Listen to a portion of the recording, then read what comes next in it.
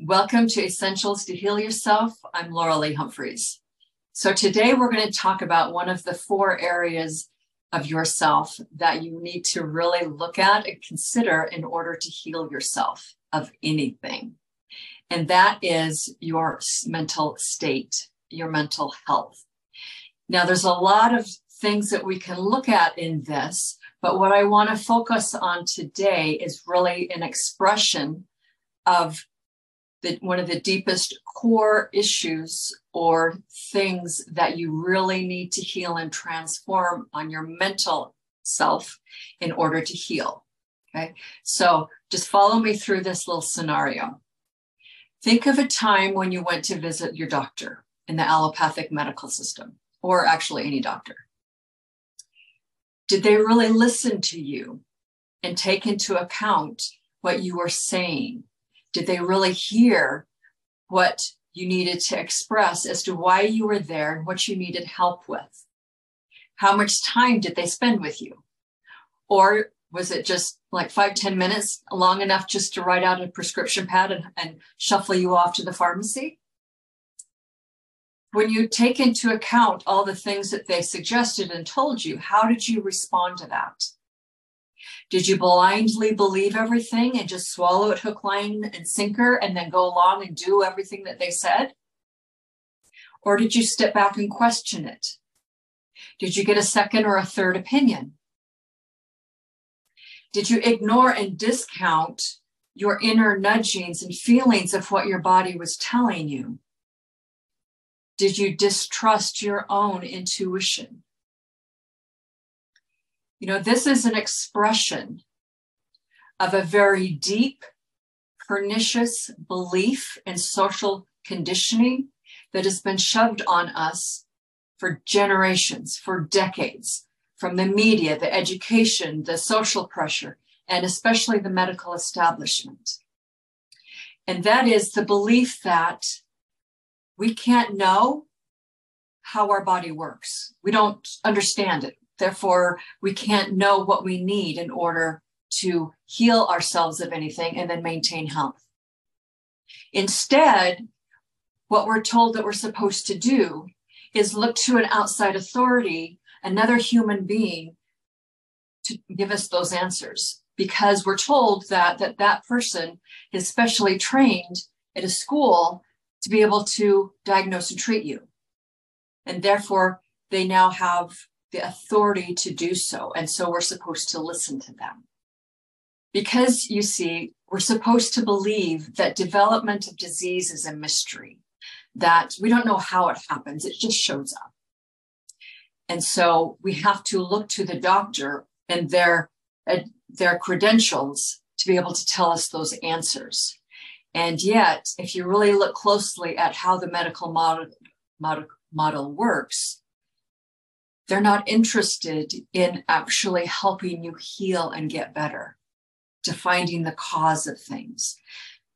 Their whole medical model is set up on only suppressing and hiding the symptoms with drugs, medications, surgeries, etc., so that you never really fully find the problem and solve it, because it's not in their business model. As long as they can keep you just sick enough that you need their medications and their drugs, and so that you're on them for life, and yet you're well enough to kind of sort of go out and function in society and keep a job, then that works for them, because now they have a customer for life, therefore they have cash flow for life. At the end of the day, in the allopathic medical system, that's all that matters. That's all they care about is profits. So why is this so destructive for you? Well, it sets you up in a position to where you abdicate your power and responsibility and authority over yourself to an outside person, the doctor. You're taught to believe that you're supposed to treat them as if they're an all-knowing God. This sets up a very codependent relationship with you and the system, and even you with your doctor. Now, within the medical system, there are a lot of really good humans that truly do want to help you, that truly do want to see you get better. I'm not discounting any of that. So do not get this twisted is what I'm saying. It's the system that we're looking at, not the people. So when you have a doctor, oftentimes these individuals, these other humans, because they want to help you, they willingly take on responsibility for your health, for seeing you to get better, because you've abdicated it to them. You've given it to them. And so they've taken it and received it. And yet that is not something that they can take on. It's not something that they can really do at the end of the day. And so now you're in this codependent relationship with your doctor, and you both lose in the end. Over time, having taken on full responsibility for all of their patients' health, that's an extremely heavy weight. It's a lot of pressure and tension. And after years of doing this, of carrying this unnecessary weight, that individual can break down physically, mentally, emotionally, spiritually. That's not a good scenario for a doctor, for another human.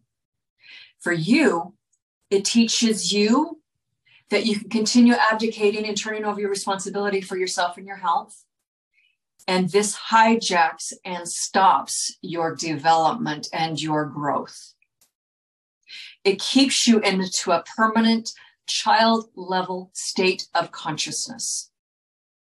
And out of that develops a deep state of victim consciousness. You never learn how to take care of yourself. You never learn how to claim responsibility for yourself.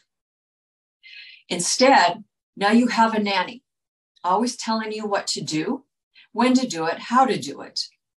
And so when something goes wrong, as it inevitably will, now you have someone else other than you to blame and to criticize and to judge. When you're in this situation, this dynamic of codependency with another person within this system, you're abdicating your responsibility and your power and your authority over your health. Do you know what you've actually just done?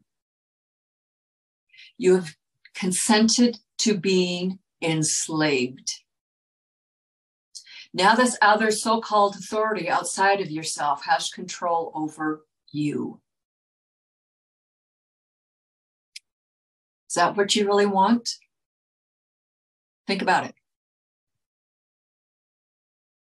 The inevitable end result of this situation is a mindset that is extremely negative, pessimistic, defeatism. And out of that, it seeps through your entire life. This negative habitual mindset seeps through your entire life like a cancer. The words you say to yourself, the thoughts, the feelings, the attitudes, the beliefs about yourself and your body and your ability to heal and even your state of health. You develop this state of feeling like you're helpless. It's hopeless. You can't do anything to change your state. And that is the worst place to be, because when you're in that mental state of pessimism and negativity, you cannot heal anything. Your body responds to that pessimism by creating more aches and pains and illness. Now, I know you may have taken steps to come out from this dynamic. You've probably seen the social conditioning, which is wonderful and great. And yet I ask you and even challenge you, when push comes to shove, I bet you default right back into this, don't you? This social conditioning is so deep, it controls us in a lot of different subtle ways. And unless or until we're willing to really start observing and looking at all this and how we respond to it, we're not going to be able to come out from underneath this crippling social conditioning. And because it is so pervasive, I can say that it is by design to keep you in that child level state of consciousness so that you're dependent upon this system, constantly giving over your life force energy and your money and your time to them to keep them going and profitable at your expense. So how can you start to unravel all of this and come out from underneath such a negative habitual attitude? Well, you've got to learn to start becoming very aware of yourself. So here's an example, or here's an exercise I'm going to share with you that you can do. It's only going to be one day. You can do it for more than you'd like, but just start with one day. From the time you wake up in the morning until you go to bed at night, just do this exercise. So keep a notebook with you, close by you all the time. And catch yourself, really observe and hone in and monitor yourself. Every time you think something negative, you speak something negative, you feel something negative towards yourself, your situation, your other people, whatever. Doesn't matter. As long as it's negative or pessimistic, catch yourself and just make a check mark or a mark in your notebook. Every time you have a negative thought, just make a mark. Then at the end of the day, add up all those marks. And you could be really surprised and shocked to find out and discover just how much negativity and pessimism pervades your mindset, pervades your outlook in your day. And as you're counting up all those marks, and again, check yourself to make sure that you are not criticizing and condemning yourself while you're adding all those marks up, because you could fall into that trap. But the big thing is just to recognize how you are spending your life force energy, how you are directing it, because you are the only one capable of directing your life force energy. That is your point of power.